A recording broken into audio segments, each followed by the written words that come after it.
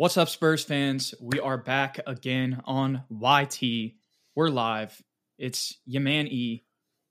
Hey. Actually, I should have been this way, and then me, Jude. But as you guys can see by the title, we're 18 days away from San Antonio Spurs basketball. Ethan, you got the new mic. We got to address it. The setup looks fire. We've been in school, but we realized today, I counted down the days, we are 18 days away from San Antonio Spurs basketball. And before you be like, no, we're not. We're 18 days away from preseason. I know that's technically San Antonio Spurs basketball. So I know it's not like the real thing, but hey, we're going to start to kind of get an idea of what this team looks like in just a little less than a month. So pretty crazy how fast the season's creeping up, Ethan.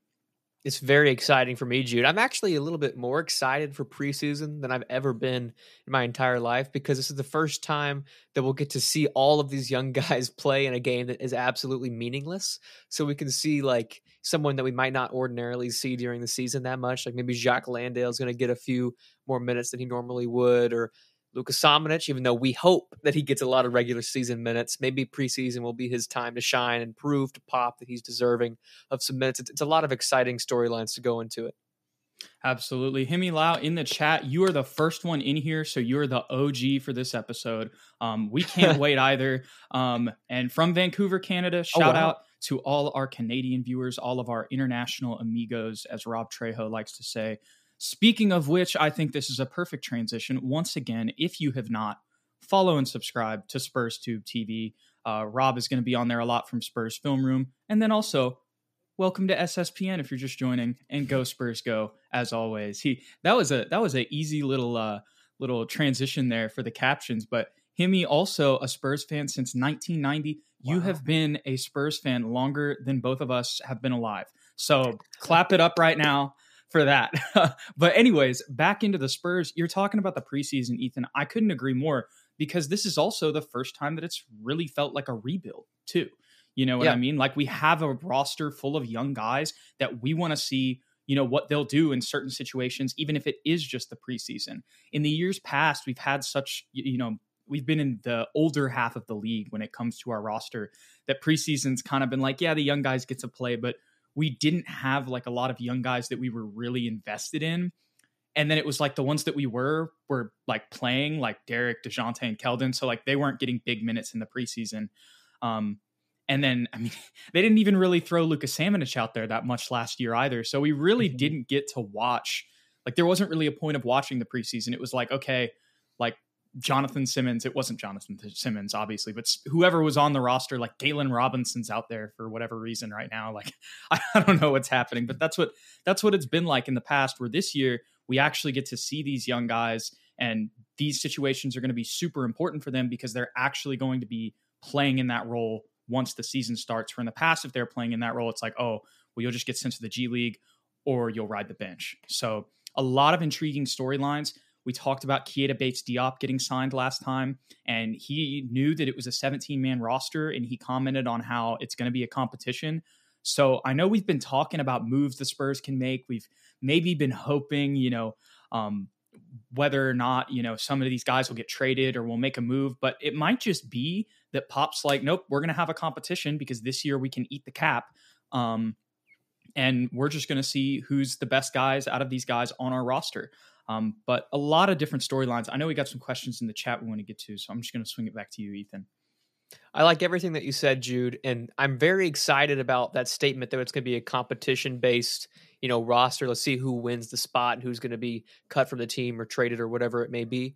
And I like that because that tells me that the front office and the coaching staff, just as much as us, they don't really know what the lineups are going to be. And that excites me because we were both scared that Pop was just going to immediately jump on the Bryn Forbes in the starting lineup with Dougie taking minutes from Luka and then Trey Jones going back to the G League. But at least now we know that, there's room for movement on this roster. Trey Jones might beat out Bryn Forbes. That's an exciting opportunity in my mind, and I'm sure a lot of Spurs fans' minds as well. So that's what I'm most looking forward to going into this preseason. And let's jump into these questions real quick. Eric O, he asks, who do you think will be our main shooter? Jude, do you want to take that one first? I think it's got to be Dougie McBuckets, man. I just think that, with how long he's been in the league, the role that he played in Indiana last year, how he's gotten better every year. Obviously, Wieskamp's going to take a little bit. Primo's going to take a little bit. I just don't see Devin being our main shooter when he has so many other skills that we've seen defensively and offensively, where you can have a guy like Doug McDermott who really can just kind of play off ball, whether it's DeJounte Murray, Derek White, Bryn Forbes. I mean, I don't know who's going to be handling the ball, right? Lonnie Walker, right? But hopefully those guys who in the past have had to be catch and shoot players when really that's not their strong suit, like a Lonnie Walker, for example, even though he did well, I think it's pretty easily going to be Doug McDermott. But I feel like I might be missing another option. I don't know. Maybe that's just me thinking in my head. What do you think about that, Ethan? My answer would definitely be Doug McDermott as well, because of all the reasons that you stated. Like, I think that role is exactly why he was brought on the team, because we have so many guys that can handle and play make. He won't need to do those things as much as maybe he has in the past, so we can really just focus on what he's best at. But some other options, some silver lining players. I mean, you mentioned Bryn Forbes. That's literally all he did last year. I forgot. In Milwaukee. Yeah, I forgot. Up, like Giannis. That depends. I mean, I still think Doug McDermott will be our main shooter, because I think he'll get more playing time with the starters. Fingers crossed. Like, I would rather him get more minutes than Bryn. Is what I'm saying. Like, if he gets 25, I won't be mad. If Bryn gets 25, it'll be like, what's going on? But who knows? But a dark horse in this race is, I think, Derek White, because Derek showed tremendous improvement from the 3-point line last year and in the bubble. And I think injury kind of plagued him from being even more of a great shooter. But if you're going to compare DeJounte Murray and Derek White, who's going to have the ball in their hands and who's going to be kind of sitting on the perimeter, Derek has proved, to me at least, that he is better suited for that position. So you might see his volume of threes being put up, take another step, another leap in that positive direction. Yeah, I think that's a great point. That was who I was forgetting there. Say his name one more time for me, because I'm forgetting like 2 seconds after. This is so embarrassing. Derek White. Derek White. How did I forget Derek White, bro? This is my guy. I've been talking about him on the show for forever. But yes, since we saw him in the bubble 2 years ago, I know the bubble was crazy. Like TJ Warren went for 50 and that didn't translate. Like we get that, right? Yeah. But I think what did translate is that Derek White is a shooter. Like, he is a guy who will continue to shoot, even if he's not having the best night, because that is his role. And that's kind of his game that it seems like Pop has molded around him these past 2 years. Obviously, we didn't get to see him flourish in that role because of the injuries. But when he was in the bubble, he was looking like Damian Lillard, pulling up like off screens and like getting fouled and shooting still and making it like... I mean, obviously, Derek's entire performance with the 5 charges and everything, getting his tooth knocked out, was just incredible in that bubble, section, right? But I still think after watching last year, despite the injuries and not shooting as well as he did in that little 10-game stretch, I believe that he really can be a pull-up shooter and, a high-volume shooter as well that the Spurs can rely on. But even with that being said, I still roll with Doug McDermott. There's an obvious reason why he was signed. But I think that Derek White is a very good dark horse when it comes to that conversation. But another question we got is what our expectations for Jock Landale are. And Hemi, I couldn't agree with you more. We did really need front court help last year. My expectations are going to be low simply because it's his first year with the Spurs. It's his first year in the NBA. He's been playing NBL basketball for a few years now.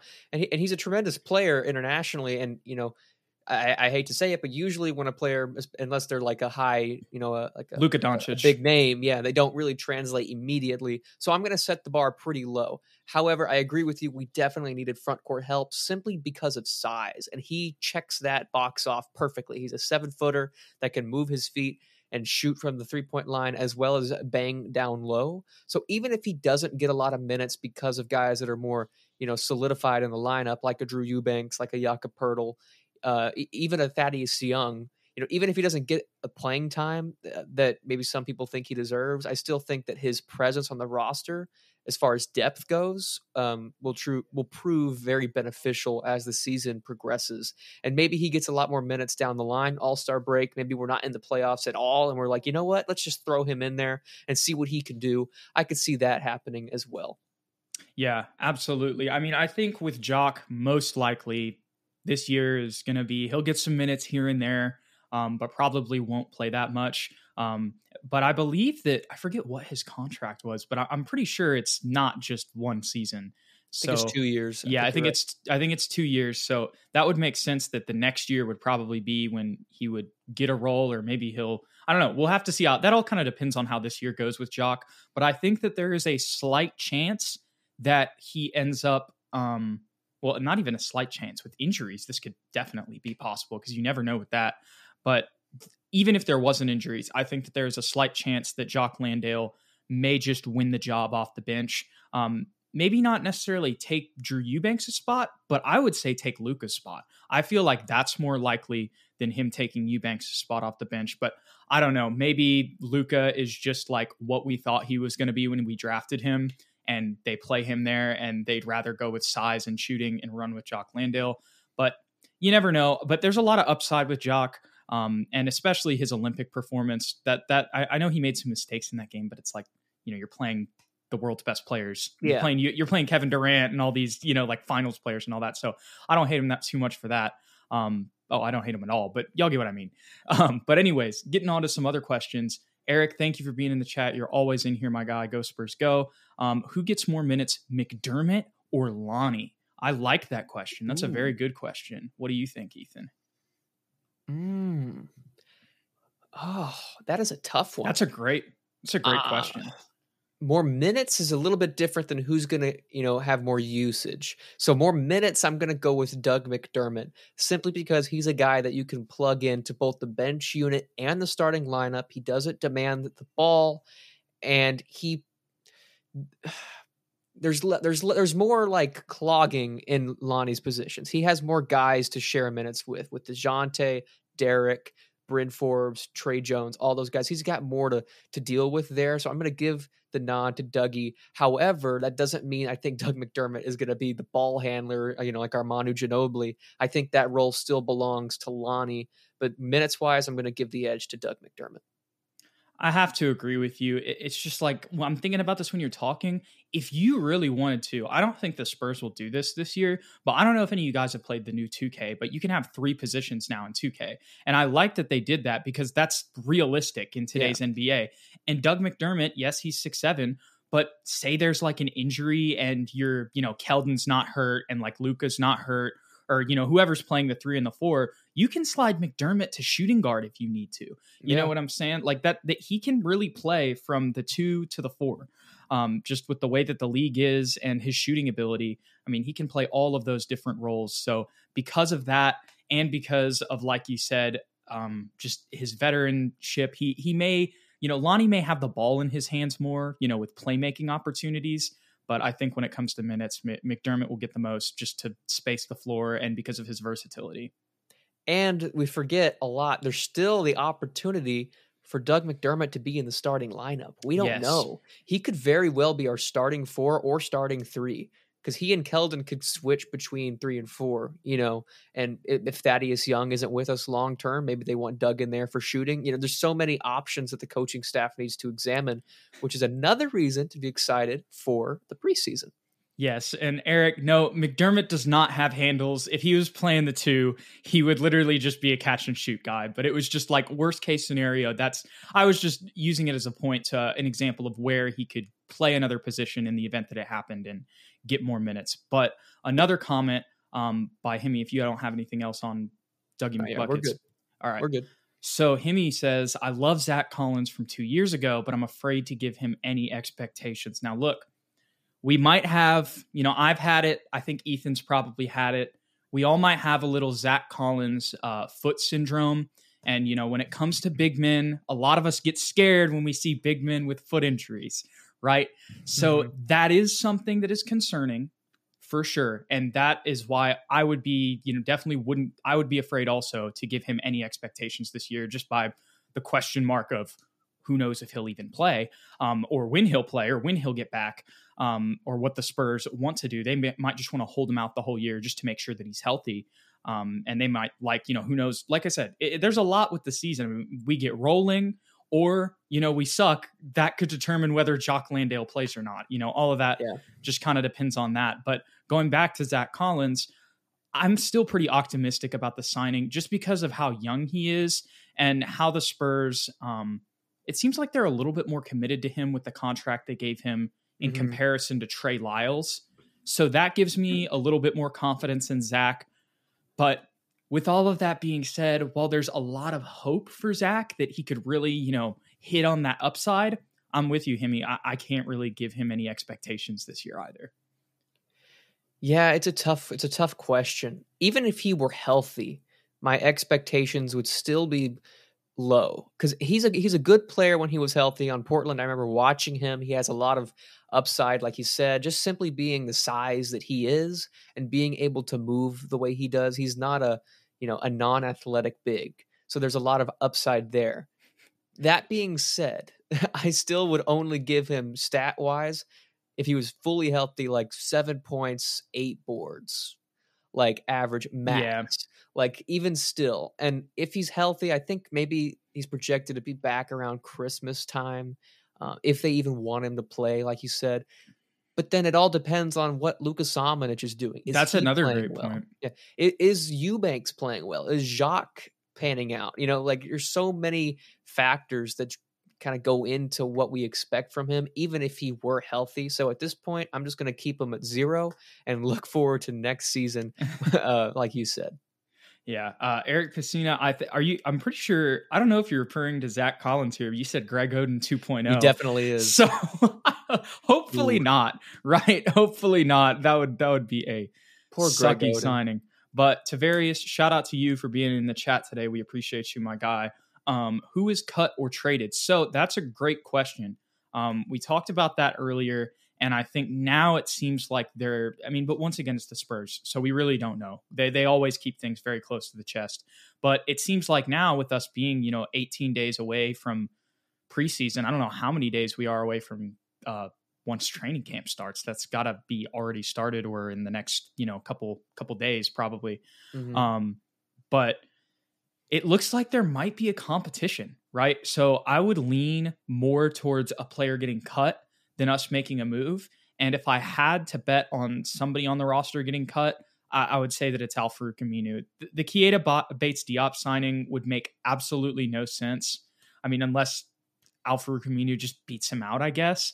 But I don't know. I would just, if I'm the Spurs, you're not winning the championship. Why would you? You're going to have to pay Al-Farouq Aminu $10 million regardless, now that I think about it, if you cut him. But still, I'd just rather have Keita Bates-Diop on the roster. I feel like he's just a way better version of Al-Farouq Aminu because, Al-Farouq Aminu in 2015, maybe this is a different discussion, but 2021 Al-Farouq Aminu versus 2021 Keita Bates-Diop doesn't really seem like a competition to me, but I'm not the coach, so... Yeah, I agree with you. I think Al-Farouq Aminu is a safe bet for who will be leaving. We have to get rid of one more guy, though, don't we? Wait. Well, don't we have 17 currently on the roster, or is it all the way down to 16 now? Let me check. That's a good question because we gave Wieskamp a two-way. Yes. So that might have been our. I think it's only 16. I want to say right now that's what it's at. But okay. I will check that. You can hit up some of the other questions right now. Yeah, while you check that, I'm going to address a couple of these things. Alexander Olmo, good point. We still have to see how Zach will play in the Popovich system, and I'm sure that is a huge unknown because he hasn't been able to play, not even in training camp. I'm sure he hasn't had a chance to work out in the facility, nothing like that. Miles 1. Pirtle, Collins, Eubanks will be a phenomenal 1-2-3 punch this year if they're all healthy. If the center position can return 20 points, 15 boards a game, I'm thrilled. Yeah, I could see that being a safe bet. Honestly, I could see that 20 and 15 being an easy stat to hit, even without Collins in that rotation. I could see Pirtle and Eubanks getting 20 and 15 a game combined. I don't see that out of the question at all. What's up, Jude? We still have 17. We really do. I thought so. I'm just shocked. That's crazy. Okay, so let me just give this down. I know there's a lot of questions in the comments, and once again, y'all are the goats for being in here. Yeah, for real. But so here's the roster right now. Al-Farouq Aminu, Keita Bates-Diop, Zach Collins, Drew Eubanks, Bryn Forbes, Keldon Johnson, Trey Jones, Jock Landale, Doug McDermott, DeJounte Murray, Jakob Pertl, Josh Primo, Lucas Samanich, Devin Vassell, Lonnie Walker, Derek White, and Thaddeus Young. So I'm just, once again, okay, now that we're looking at this, I know they said there's a competition, but I think even if there's a competition between Keita Bates-Diop and Al-Farouq Aminu, or maybe there's a competition between Thad Young and Keita Bates-Diop. I don't know. But one of those Bulls that we traded for, or both of them, are getting moved. Yeah. So. Aminu's definitely gone. I think that the next, honestly, I think Thaddeus being traded is the third option at this point. I think the second option, unless it's already been done, and correct me if I'm wrong, Jude, will be to put Trey Jones back on a two-way. Can you do that? Let's I'm not a fan of that, but bringing in Bryn Forbes tells me that Trey Jones isn't going to get any playing time anyway. And it's not uncommon for the Spurs to put a guy back into the G League in their second year. Basketball Reference. I could be wrong. In the comments, if you know if he's not allowed to go back on a two-way contract, Can Trey Jones be in the G League this year? Please tell us. Honestly, I would rather Trey Jones get minutes than. Oh, I'd rather him play than Bryn too. I mean, all love to Bryn, but like, he's just better than him. A buyout. Yeah, Luis says a buyout. He's talking about Aminu. Oh, yeah, for Aminu, a buyout or just being simply waived. Yeah. I don't even know if he's on a guaranteed deal. I'm trying to find the contract stuff. I don't know. To be honest, I have no answer to that. I'm gonna come back in here to no worries, off the internet. Come back come back to the room. The real. All right.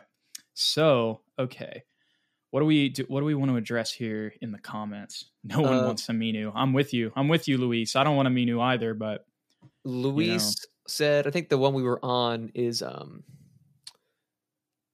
all the way down here. We got a lot of comments already. Wow, good. Thank you guys for being here. Where is it? Luis said, oh, god dang it. It keeps like jumping up and down. Yeah, Luis said, I feel that the Spurs maybe are trying for a Ben Simmons trade just to throw that in the air. So the thing is, there's been a lot of Spurs rumors on like Twitter. There's a lot of, I don't want to rule that out because I would just never rule that out with Greg Popovich. I don't know. I could just see him doing it just because even though he's not really a foreign player, he technically is a foreign player. I just wouldn't be surprised if it happened. I wouldn't personally agree with it, but I wouldn't be surprised if it happened. With that being said, though, there was a lot of misconstrued rumors on Twitter and all over the place this past week about Brian Windhorst, one of the main ESPN, not SSPN, anchors that he has a podcast called the Hoop Collective or something like that. And he was talking about how there's this small market team that's out there in the Ben Simmons, and everybody, of course, the Spurs fans were like, it's us. Oh my God. And that wasn't the case. It was the Kings.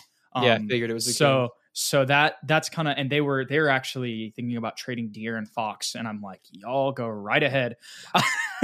I mean, if I was Philly, I'd take that automatically. But anyways, point is that rumor that I know a lot of you guys probably heard about was not the Spurs. That was the Kings. So that's just kind of what I had to say about the Ben Simmons thing right now. But I think that there's still a percentage chance, maybe like 5 or 1. I don't know. I don't think I can rule it out of the possibility just because the whole Ben Simmons thing is crazy right now. And eventually they're just going to want to get something out of him. So I think it'd be foolish for the front office not to at least stay in conversation with Philly. As we criticize Ben Simmons a lot, including me, for what he did in the playoffs and what his stats are compared to DeJounte Murray and stuff like that.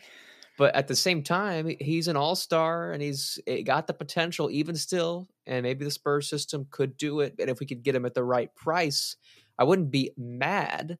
I still don't think it's the way we should move at this point. I think we have enough pieces to continue our current path without trying to go trade for Ben Simmons. But absolutely not trade for Ben Simmons if they continue to keep their demand at the point where it is, which is, I think, 4 total picks plus DeJounte and Keldon and like another young player, probably Thaddeus Young included in that trade. So at this point, No, but the Spurs are guarantee. I'm guarantee you they're still looking into that trade. Yeah. Yeah. So Tavarius, I saw a report Phoenix that the Suns were interested in Thad. I saw that a little while ago too. Unfortunately, nothing has came of that. But when me and Ethan first saw that, we were like, oh, and there's rumors about Jalen Smith. And we were like, please trade Thaddeus Young for Jalen Smith. Obviously, that didn't happen. And now that I realize that we also, once again, still have 17 players on the roster, I don't really know if we can take anybody back in a trade at this point, unless we're sending like, some other people. So that's just kind of a question for us right now. Once again, we're 18 days away, Ethan.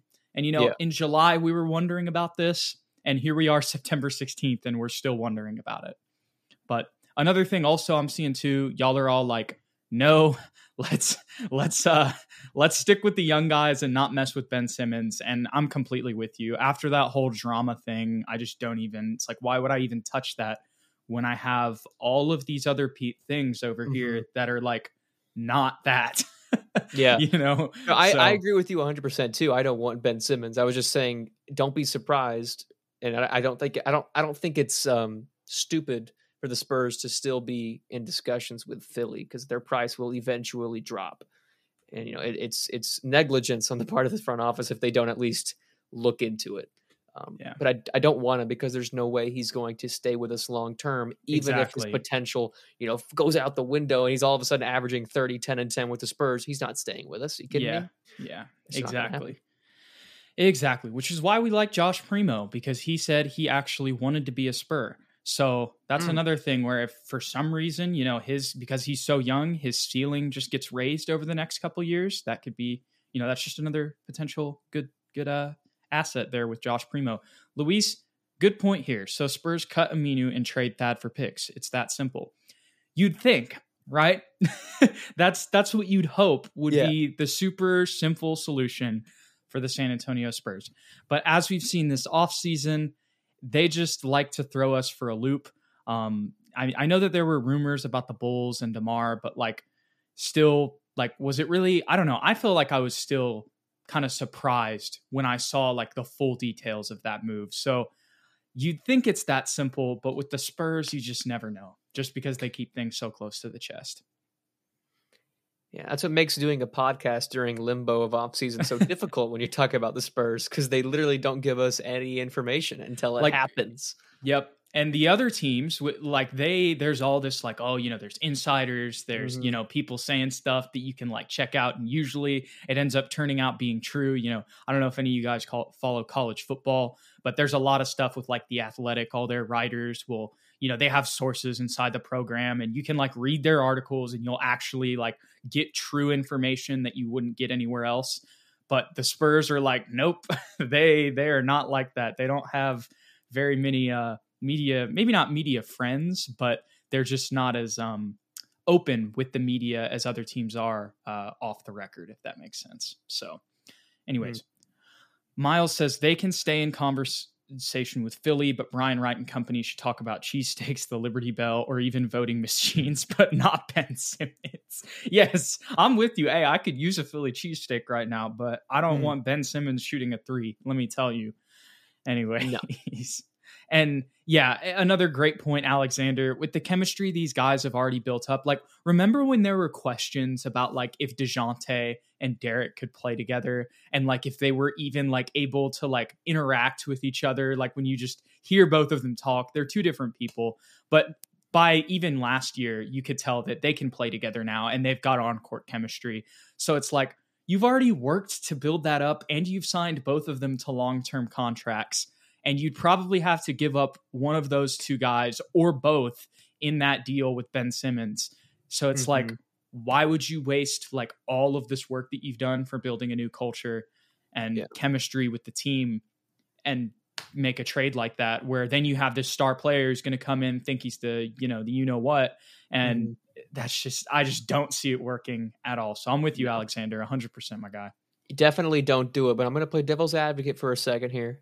And I'm going to say this guy that we're talking about, Ben Simmons, let's all remember, he dropped a 40 piece on DeJounte, Derek, Keldon, everybody on our team. Ben Simmons gave us 4 without Joel Embiid playing for Philly. Okay, we got blown out of the water. So, well, good for him. Do it when it matters. No, I know. I'm just saying. Let's not talk like he's a bum. Hasn't he had some good playoff performances in the past too, or has he always been a little struggle? This year was he's never shot threes. Mm-hmm. He's never shot the ball. Yeah, but obviously. This playoffs was the first time he's played that bad. Yeah, I was gonna say. So he even did better. Yeah. So we got some. I have some recency bias here. Yes, when I'm talking, we about all Ben. do. We all do.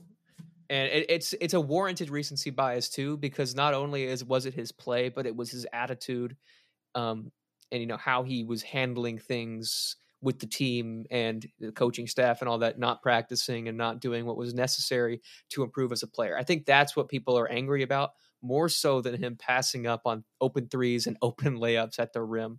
So yeah, that's why I don't want him. Yeah.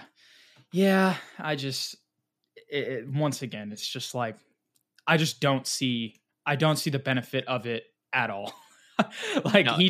He basically, like, his relationship was just ruined with Philly's entire front office. And I'm not saying that he's going to ruin it with another franchise, but like, when that happens, like, we've seen players in the past where that has continued in other places. There's also been situations where it's only happened in one place and then it stopped eventually. Jimmy Butler's an example of where it happened in two places and then he got to Miami and was fine. So I don't want to say that Ben Simmons is, toxic, because he needs, he deserves another chance or even two other chances. Right. But yeah, just right now, it does not seem like it would culture and fit is like such a big thing with the Spurs. Yeah. And all that drama is just like the opposite of what the Spurs, embody. So I just don't see it happening. ML Miles, in a perfect world, sorry to interrupt you, Ethan. Given our current roster, who would you want to get back for Young if you could get anyone? Once again, I go back to, if I just think this is realistic. Maybe, I don't know. But Thaddeus Young, Jalen Smith. That would be if we could do that, I would really like that.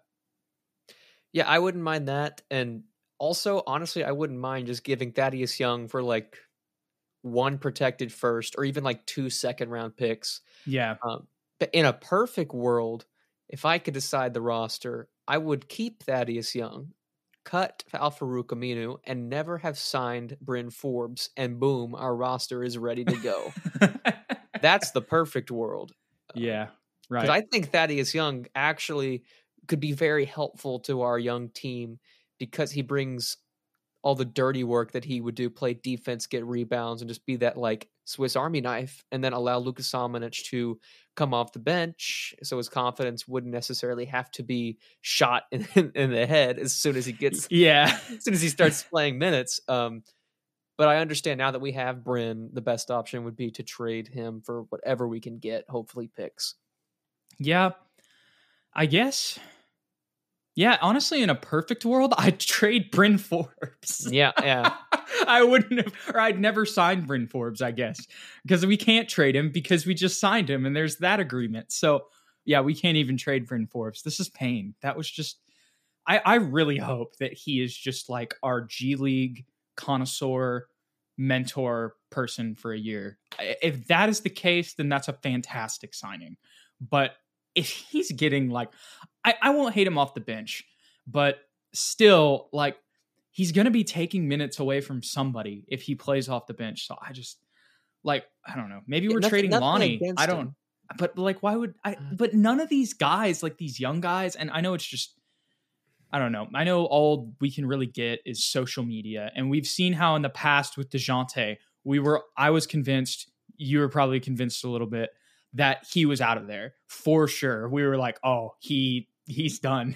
With the things that he was saying on Twitter, we so thought it. And then now he's like, no, bro, like, I'm a Spur for life. I don't know why y'all keep thinking this. So anyways, I do want to say, I if you go back and watch the tape, Ethan said the most likely scenario during all that time was absolutely nothing happening at all. So I do want to say I predicted exactly he called what it. happened. Y'all go run the tape. Y'all go run the date. Yeah. We're all talking about it. Okay. Look, the only problem I have with Bryn is just his defense, Miles. If he can be a sniper off the bench, then awesome. Right. But That all depends on the second unit lineup, which Tavarius just asked. So what are we thinking right now? Probably, if I had to go right now, Bryn Forbes is the point guard, Lonnie Walker, Devin Vassell, I would think. Let me get up the roster just to be sure. Yeah, because I think McDermott will start. So Devin Vassell, Luka Samanic, and then Eubanks. That's what I would say. Is this assuming that Thad gets moved? Ooh, that's a good question. That's a good question. Yeah, because go ahead. If Thad's playing, then he's either at the starting four or the backup four. Regardless, he's playing if he's on the roster and getting minutes. But if he's not on the roster, then Luka. Yeah, if he's not on the roster, I have the same. Actually, if he's not on the roster, I would probably want to start Luka at the 4 and have Doug McBuckets come off the bench as the 4 with Devin at the 3, and then, like you said, Lonnie at the 2 and Bryn at the 1 with Eubanks at the center. See, Tavarius, you've been saying this all podcast, and we're Eubanks guys around here. Look, we're just gonna have to, Ethan. We're gonna go ahead, man. Look, y'all can't hear me. Take your time. He's getting the poster for those of you that don't know what he's doing. I'm literally unplugging because we've got a signed Drew Eubanks poster, okay? And Eubanks is good. Like, he played way better. Who was our bench before Eubanks? Who was our bench center? Before Eubanks? Yeah. I honestly don't even think we had one. All right, Gorgie came later. Yeah. We had Rudy at the backup 4. Who was Greg. Playing before Eubanks got minutes? That's what I'm saying. But I remember when he came in, it was such a big difference. It was such a big difference. I don't know if we were playing Rudy. I don't know what was happening. I can't believe I can't remember this. But his physicality, his aggressiveness rolling to the rim. When was the last time we had somebody on the Spurs dunk on someone? Before Drew Eubanks. Maybe like Lonnie once. Like, when was the last time we had a big dunk on somebody? A big. Tim Duncan, LaMarcus on occasion. Yeah, LaMarcus on occasion. That's who it was. I know what you're saying. It was LaMarcus at the beginning of the year who was taking Drew Eubanks' minutes. Yeah. And Eubanks was literally better than him. Like, I know that sounds crazy because of the way that he played. Look, for the Spurs, Eubanks was better. Obviously, if we compare the Nets, like, you can maybe say that, or you can probably make a pretty good argument that LaMarcus was better than Eubanks. Yeah. But for the Spurs system and what they needed in the paint, like, I felt like Drew was more physical than LaMarcus. But I do understand what Tavarius is saying. Bro, you got to it literally right before I was about to say it. Eubanks is undersized. And I understand that concern, which is why there's a lot of hope for Spurs fans that maybe Jock Landale ends up taking that spot just to, make up for it. And Jakob was on the bench. Yeah, that's right. And honestly, I think that Drew is way more physical in the paint than Jakob. I think that he's more of a force down there. I think he's way more aggressive. That's for sure than Jakob is, even though he's smaller. But what I will say, though, this once again goes back to our question that we also had throughout the offseason. And that's if Drew Eubanks could play the 4. Look at y'all are stealing it Miles in the comments right now. Y'all are predicting what we're saying. Yeah. So if he can play the 4, I think that we could really get some usage out of Eubanks. Look, we've only seen highlight videos, of him working out with Bryn Forbes or whoever over the offseason. But it does look like he's working on his shot a lot more. Miles, bro, why don't you just run the show? Like, anyways, no. But yeah, it looks like he's working on his shot a lot. And if he could play that 4 position, that would give us so much versatility. And once again, Tavarius, that's my problem with Jakob too. He doesn't dunk the ball and he just taps the ball. And there was somebody else, I believe it was Himmy earlier in the chat, and they were talking about how they were disappointed in Jakob as well. They were expecting him to get 15 boards, like 3 blocks just with his size. And, LaMarcus not being there and playing a small ball lineup, he would be the guy. No, it's Keldon Johnson getting 21 rebounds at 6'5". Like, you know what I mean? So I understand, like, I think that Jakob is best as a backup center, but that's my thoughts on the whole front court thing. I get that it's a problem, y'all. Like, I understand, even though we love Eubanks over here, I understand y'all's concern. Well, I don't. Eubanks, as my buddy Gregory said earlier, you goat. He's going to show everybody in here that's hating on Eubanks. Eubanks is going to average double digits, probably 10 boards. He's so underrated on our team. I'd probably put, no, I'm not going to say that. I understand what y'all are saying, but I also think y'all are hating on Eubanks really only because he was an undrafted player. Like, it's his name. It's Drew Eubanks, the name. It's how he looks too. Yes. If you watch every game that he's played, he always contributes. He's never had a game where he was like, oh, I didn't even realize Drew was playing. He's doing something at all times. Even if he's not scoring, he's getting boards. Even if he's not getting boards, he's getting blocks. He's going to use his fouls. He knows his role. He's like a controlled Lonnie, kind of. A little bit. You know what I'm saying? Always aggressive. And that was, like we said, that's our biggest concern with Jakob is Jakob's a little too conservative. Eubanks is always aggressive. Now, if someone comes in and takes his spot because they're playing better. So be it. Or even Zach Collins. If they take his spot, so be it. But as of right now, I think Eubanks has earned the minutes he is getting, and I don't think he's overrated. I think he has a tremendous low post game on Miles. I know he dunks a lot, but he's got a tremendous low post game. If you go watch the film, Eubanks is a really good player. But you talk about that motor. We know Jock Landale has it. If y'all haven't, go watch ESPN Australia's 5-minute interview with him, just talking about going to the NBA. It's freaking awesome. He's talking about how he was like, I felt disrespected. I wasn't in the league. And he also talks about how he feels like he's going to be more of a 4 in the NBA. And if that's the case, I think that would also offset Eubanks' his size. But once again, that comes in with the Luka question. It's just that 4 position, I think, has got to be the most intriguing on the roster right now. But like you were saying, if somebody comes in and takes Eubanks' spot, like a Jock Landale, for example, and he plays just as aggressive, kind of how we saw him for Australia and in his tape in the NBL as well, I'm not going to be mad at that. If we have somebody else who's aggressive and happens to be 20 pounds heavier and 3 inches taller, I'm not going to be mad at that. Going back, my guy Gingy, shout out to Gingy. I appreciate you, my guy. You may have already addressed this, but what do you think of Pop's lineups lately?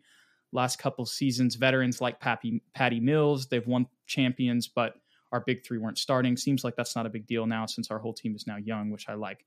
Yeah, I think this kind of goes back to the thing that me and Ethan were talking about too. It all kind of just depends on what the veteran influence is going to look like when it comes to Pop. I think we're going to figure out very quickly what the idea is for Pop by the lineups this year. And I'm just thinking about it, Ethan, and I don't think that this is going to happen, but I'm kind of getting some anxiety right now about Al-Farouq Aminu, Thaddeus Young, and Bryn Forbes getting significant minutes. I don't think so. But you can't rule it out. You can't rule it out. And Doug McDermott. Imagine the starting lineup is DeJounte, Bryn Forbes, Doug McDermott, Thaddeus Young, and Jakob. And then the bench lineup is we'll just say Derek. We'll say Derek and DeJounte in the backcourt. But then off the bench, imagine it's Bryn Forbes, Lonnie, Al-Farouq Aminu. Yeah. And then Eubanks. I don't know. Maybe that would be a 9-man rotation, but that's what we ran last year. Maybe they'll just do that and just not play the young guys again. I don't know. The thing is, with the way that Pop has been in the past couple years, it's just, you have that question mark there. Do me and you think it'll happen right now? Probably not. But it's always a question with Pop. He likes to play his vets. I think the lineups this season will fluctuate more than any other season we've seen in the past. I think from week to week, we could have completely different starting lineups, completely different bench units. We could see one game where Bryn gets 20 minutes a game, and then the next, he doesn't even see the floor. And all of a sudden, Trey's playing. I think we will see a lot of that because, for one, Pop's always fluctuated his lineups because he likes to keep our guys rested for the playoffs. But now we just have so many guys in close competition that it makes sense for him to kind of, divvy up the minutes from week to week and see who's going to take the ball and run with it.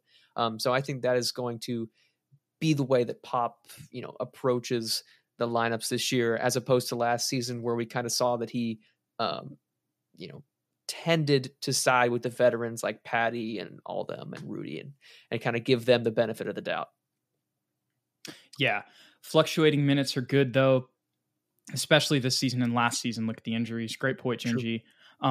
And yeah, I agree. Really, I think that is the most likely scenario right now. Ethan, you've called the other one, and I don't want to jinx it, but I'm gonna say I really feel good about this. You said this last week, I believe, and I think that probably is the most likely scenario. This year, we really just figure out what we have, and because of that, we can change our lineup, from week to week. Like, say we start winning games, then maybe Thaddeus Young gets more minutes. But if we lose a lot, like you said, maybe by the All-Star break, Jock Landale is running the bench unit. You know what I'm saying? Yeah. So hopefully that happens, because even if we're not that great, I'd love to do that just to know what we have. And then we can go into next offseason like with a lot of money, understanding where our needs are and who we want to commit money to. Do we want to pay Lonnie Walker? I mean, that's another big question. There's a lot of paydays coming up, I'm pretty sure we're convinced of Keldon right now. So that's another thing. You may want to pay Lonnie Walker, but then be like, yeah, but I'd rather save that money for giving a Keldon a big long-term contract. There's a lot of different things that kind of go into this. But yeah, lots of other conversations in here. Tavarius, you do make a good point. Murray, White, and Walker, if they were better at their three-point shot, Bryn wouldn't have came back. Blame the young guys, not Bryn. Well, I would say that Derek White had a pretty good three-point shooting season, and so did Lonnie. I know that DeJounte can get better, but I also do understand what you're saying. Those guys aren't consistent three-point shooters, and that's why we had to draft Josh Primo, Joe Wieskamp, and then picked up Doug McDermott and some other guys too. So even though I would like to say like, DeJounte and Derek and Lonnie, their three-point shots are pretty good though, they're obviously not good enough with, where our three-point shooting sat in comparison to the league. So that's a great point there. Well, I want to clarify two things real quick. First, to answer, I can't remember who said it. I think it was Miles. Yeah, Miles' question about how many minutes did Patty get last year. He got 25. And would we be upset if Bryn got all those minutes, which was 25? I would be a little upset if Bryn got 25.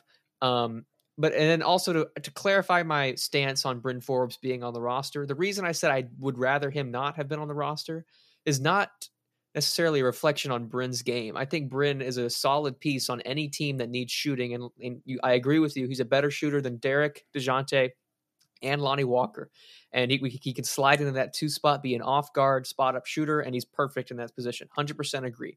The only thing I didn't like about the move was that I felt our roster at that point was solid moving forward. We could have played Trey Jones. Yeah, Trey Jones and Lonnie, and then Doug McDermott. And I thought we had Luka, enough shooting, whoever, right? Yeah, enough defense. I thought our lineup was solid at that point. I didn't see the need to get Bryn. I'm not saying Bryn's not a good player. He's a terrific shooter. Just championship player. Yeah, probably our best 3-point shooter percentage-wise on the team. Actually, yeah, factually, definitely 45% last year. He's a terrific shooter. I just that was my opinion. I thought that our lineup would have been, better suited as far as where our future is if we were to keep him off the team. Now that he's here, I hope he proves me wrong, and I hope he goes and gets 15 threes a game. Like, by all means, go for it, Bryn. Okay, here's my theory on Bryn Forbes now that we're talking about it more. So, Trey Jones, right, played really good in the summer league. They signed Bryn Forbes to a 1-year contract. Maybe what they feel like is Trey Jones is really good, but he doesn't quite know the offense yet. So they're going to he may fully be on the roster. The two-way question, we're not sure about that. As of right now, I'm fairly certain he is fully on the roster. But they can still obviously move him from the G League back and forth. Right now, I think what they did with Bryn, and it would explain the undersized thing too. I mean, well, you can play him at the 2 if you want, and you have Lonnie guard the 2 on the other side, but Bryn can guard the point guard. I know Bryn's not great on defense, but if you're going to have Bryn guard any position, you want him to be the point guard because that's where he can match up the best size-wise. So what I'm thinking right now with this Bryn Forbes signing is he's going to be the point guard off the bench because he knows the Spurs offense and he's had to do it before. Remember when Derek got hurt and he had to run it off the bench then, right? 2 years ago. So I think he's going to come in and do that role, and they're going to help Trey Jones learn a little bit more from Bryn and play in the G League. And then once 1-year contract is done, next year, Trey Jones will be ready to take over the keys on the bench. But I agree with you 100%, but I do want to say one more thing on top of that. And I think Bryn won't run the offense on the bench unit. I think he'll play point guard, but I think he'll play point guard in the sense of how Patty or Corey Joseph think Lonnie played. will? Yeah, I think Lonnie will have the ball in his hands like Manu like did. that. Manu played the 2 off the bench, and Patty was his point guard, technically. But Patty was really the off-ball shooter. I think... Oh, just hit my microphone. Not used to it. I think that's the direction we're going for with Bryn on the bench unit. 2014. I mean, not actually 2014, but Patty Mills was a shooter, right? We remember Game 5 of 2014, right? Everybody, probably one of our last favorite best moment as a Spur. Last time we won a title was Patty Mills going crazy on the LeBron Heat, right? But it wasn't him. I mean, well, he did take it up the floor and pull up. He was just going crazy in that game, but. I'm with you, my guy. I am with you there. And hey, I think that's a great opportunity for Lonnie too. It is. Just because we want to see what he can do with the ball in his hands. And hopefully this year, literally all we need from Lonnie is him to just have ball control. Control the ball when you're doing your crazy layups. I know that's way harder said than done. And I wish I had the athleticism, that Lonnie has to do that crazy cool stuff, right? I mean, he's got jelly. He's got steel. I don't know. Steel. I was trying to go for a dunk of iron. I don't know. It didn't really work out, but we tried. Anyways, point is, Josh Primo is getting 0 minutes this year also through all of this. But are we really mad at that? Yeah, that was Gingy's question, was how much do you think he deserves? And develop an 18-year-old kid, but you already know my stance on this as I made a video. Hello. Yeah, I agree with you, Jude and Miles. He's getting 0 minutes this year. Yeah, he's just gonna have to, he's just gonna have to play in the G League, but he's gonna be fine. He'll play next year, hopefully, maybe. Mm-hmm. I would assume he'll play next year, but he's another versatile player too. He's a guy who can really play the 1 through 4, and that's the thing, or not 4, the 1 through 3, and that's the thing that Lonnie can kind of do too. He can play the 1 through 3. Yeah. So that's a thing that Primo will have. And yes, Wieskamp's getting 0 too, but Wieskamp is literally just going to be, I feel like, in the G League basically the whole year. There will be a couple games that, they'll have him on the bench on their 45 days, but those guys are going to play. And it's various. Lonnie will have a good season. He is trying to get paid. That's facts. I do think that he's, just because of the nature that he's going to have the ball more, and you add on top of that some external motivation. Mm-hmm. And if I'm Lonnie Walker, I mean, I'm sure if I'm Lonnie Walker, I'd, probably, I don't know what Lonnie is, but maybe I'd love to say in San Antonio, but I'm thinking these guys are probably going to rather want to pay Keldon, which means that some team is going to offer me a lot of money in restricted free agency, and they're not going to match it. So I would just try to go dome if I was Lonnie. I think he will. We've discussed this before. I think this is Lonnie's year to finally break out. And if I'm Lonnie, I take it extremely personally, because all Spurs media, including you and I, Jude, have kind of looked past him a little bit and moved on to DJ, Derek, Keldon as our future. But let's remember, a couple years ago, Lonnie Walker was the guy we were all just dying to see. He was the future of our team. Give him minutes, Pop, please. If you give him minutes, he'll be the next Michael Jordan. We were all so hyped on Lonnie, and then just as quickly as we got hyped for him, we kind of jumped off the train a little bit, because now we're talking about him not getting a bag. And then Keldon came and just stole his thunder, basically. And we're talking about throwing him into trades. Every time a Spurs media guy is asked, who would you trade of our young core? 9 out of 10 times they're like, oh, Lonnie Walker. If I had to choose one, that's who I'd go with. Lonnie Walker, yeah. And if I'm Lonnie, I'm taking all of this extremely personally. So I hope and pray that he hears all of this negativity, even coming from us, and decides to take it upon himself to become our next Manu Ginobili. That would be the best. That would be fantastic. Please prove me wrong, Lonnie. I'm down for you to be better than Keldon if you want to. I don't have a problem with that. So anyways, we'll have to see. Another conversation I'm seeing here in the chat, Gingy, we love you, my guy. But yeah, all those guys like DeJounte Murray, Derek White, Lonnie, the list goes on and on with our guys who have really developed into leaders on our team. They've spent a year in Austin. So that's where Josh will go. That's where Wieskamp will go. and then they'll be fine. Yeah. So, and he just say, I just think it's better in San Antonio under Pop and our staff. I agree with that. Yes, you definitely can probably get more development learning from the greatest coach of all time. But the good news is they're still going to develop. But I understand your concern. We just picked him in the lottery and he's not even going to be on the roster. It is interesting. But the good news is he's also the youngest player in the entire draft. He is he's the age of a high school senior. That is his age right now. So, or actually, no, he's the age of a college freshman right now. When he was a college freshman, he was the age of a high school senior. So this is a dude who is going to be like just getting into like his man body by the time his rookie contract is up. So there is a ton of development and a ton of time for Primo. So if he's in Austin for a year, I think that he's going to be all good development wise. Eric wants to know about Vassell's minutes and if you would give Primo some of Vassell's minutes. So that's actually, obviously my answer is no, but I understand Eric's appeal here because honestly, I know we don't have NBA tape, but college tape, Primo kind of looks more ready to be just a catch and shoot guy than Devin has. I mean, I know Devin can be a catch and shoot guy. We've seen that, but like kind of with his role we saw in the summer league, you know, I think that he'll be using more of that. So I see the appeal of him just having more tape of being able to play around two ball handlers when he was at Alabama and really just be a catch and shoot dude. And maybe he might already be more consistent than Vassell, but one, that's not going to happen because that's just not how the Spurs do things. And two, Tottenham Hotspur. No, unfortunately, PC Matt, we're not talking soccer. But also, I just think Vassell's experience, the way he looked in the summer league, his size, his defensive ability, that all is just ahead of, I meant give Primo the same minutes Vassell got in his first year after a few months in the G League. Okay, I'd like that. I wouldn't mind that, especially, you know, and this once again goes into if we suck, sure, I'm cool with that. I'd rather play him over Forbes if that's the case. You know, if Bryn Forbes is playing and then, you know, by the trade deadline, we're like, you know, 10-30 or whatever, absolutely put him in.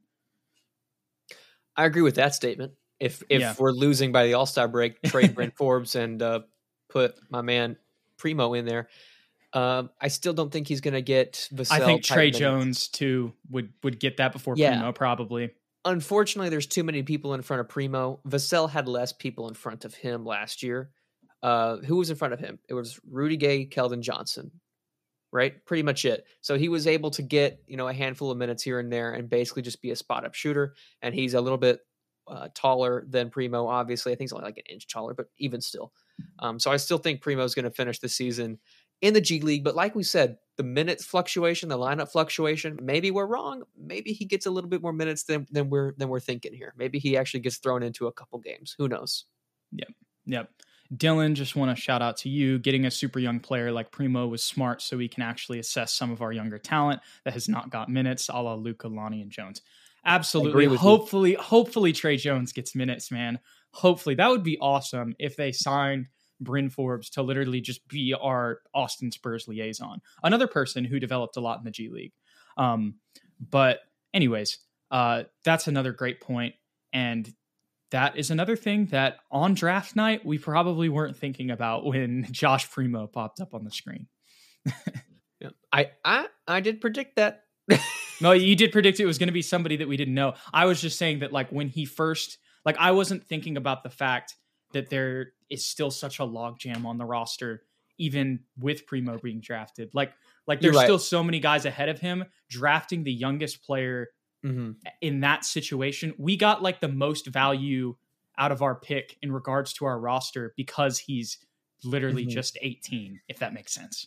Let me rephrase. I believe what I actually said the episode after the draft was that our reason for drafting Primo was to was a couple reasons actually. One, they didn't believe they had a number one option left on the draft board, so they decided they were going to get a guy that they could groom because he's so young to become a really nice piece down the road.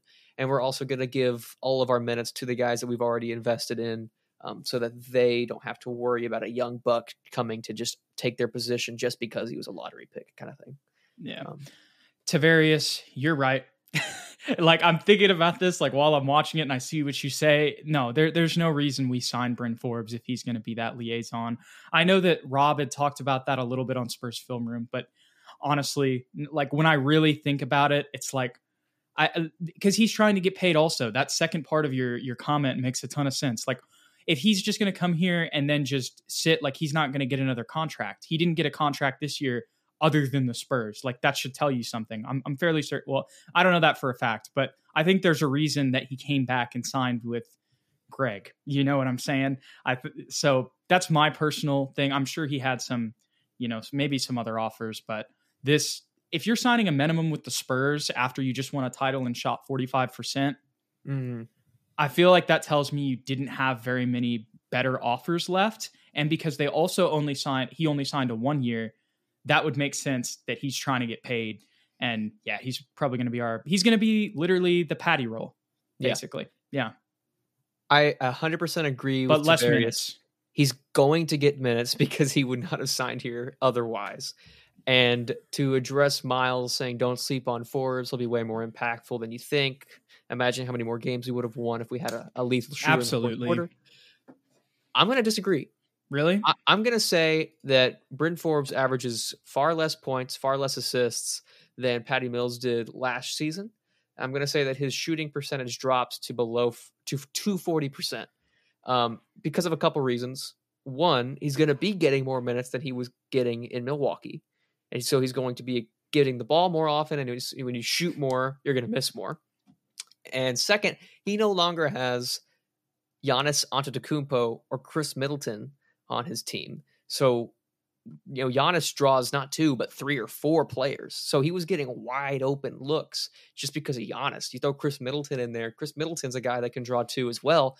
He's getting wide open looks. I mean, I don't think Lonnie Walker is going to draw off Bryn Forbes' man, because Bryn Forbes is going to be standing on the 3-point line 99% of the time. I'm not saying he's not going to have impact. Yes, he's going to have impact just simply having a guy that's shooting out there. But I don't think he's going to win us any more games necessarily, because he, like you said, is going to be playing the exact same role as Patty. So we lose Patty, add Bryn Forbes.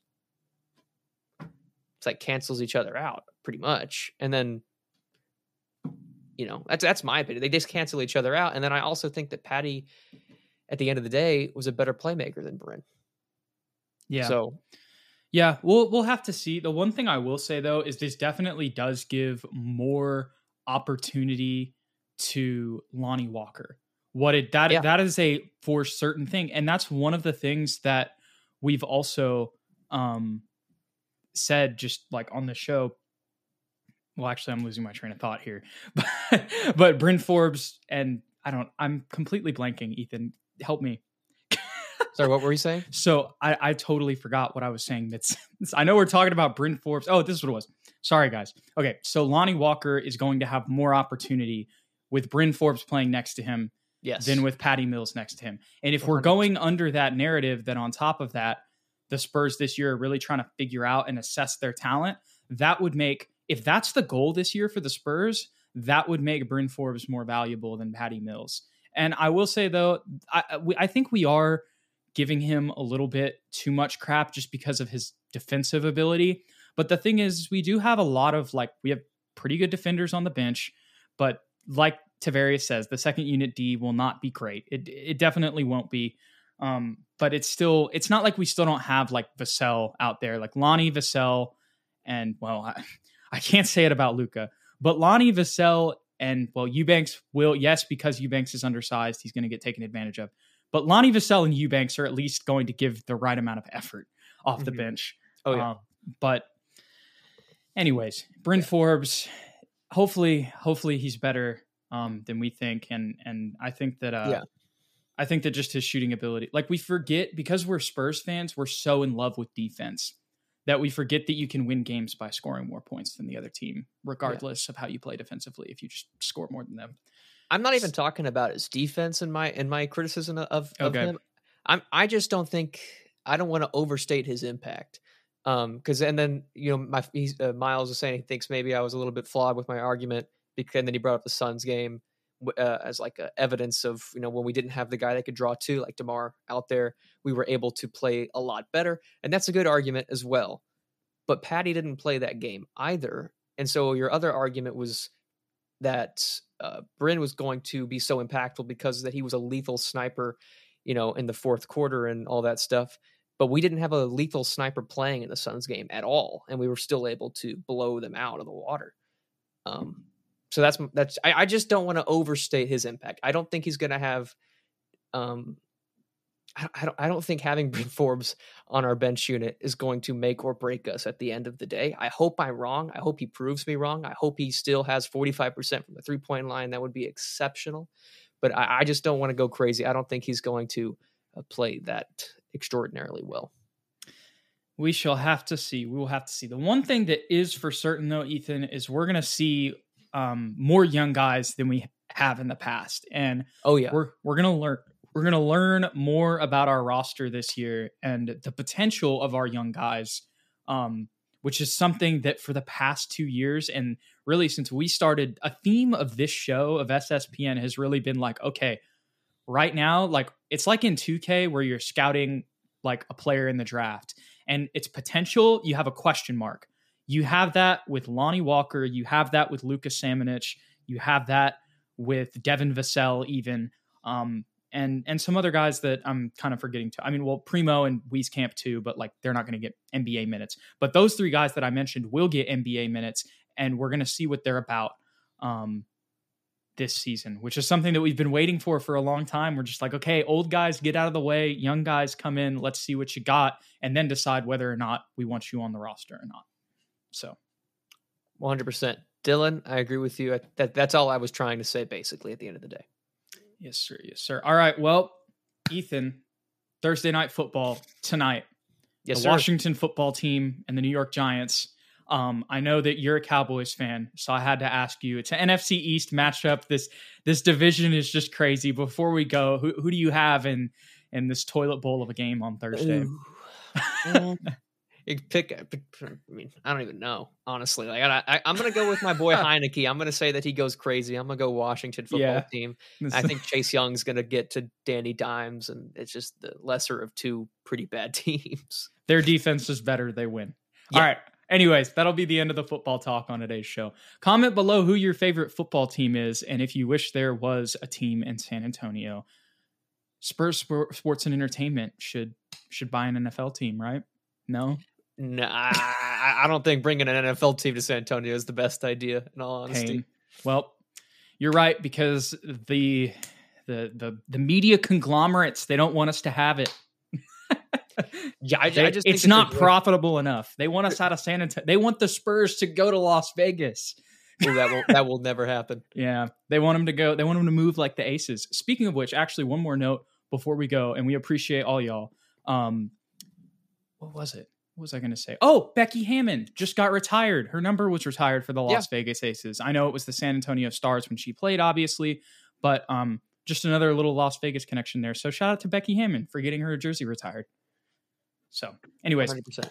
We appreciate you guys. And yes, corporate knowledge is overrated. All right, bro. We appreciate all you guys. My name is Jude McLaren. That's Ethan. Wait, there we go. Yeah. And we'll see you guys in the next one. Thanks for coming out.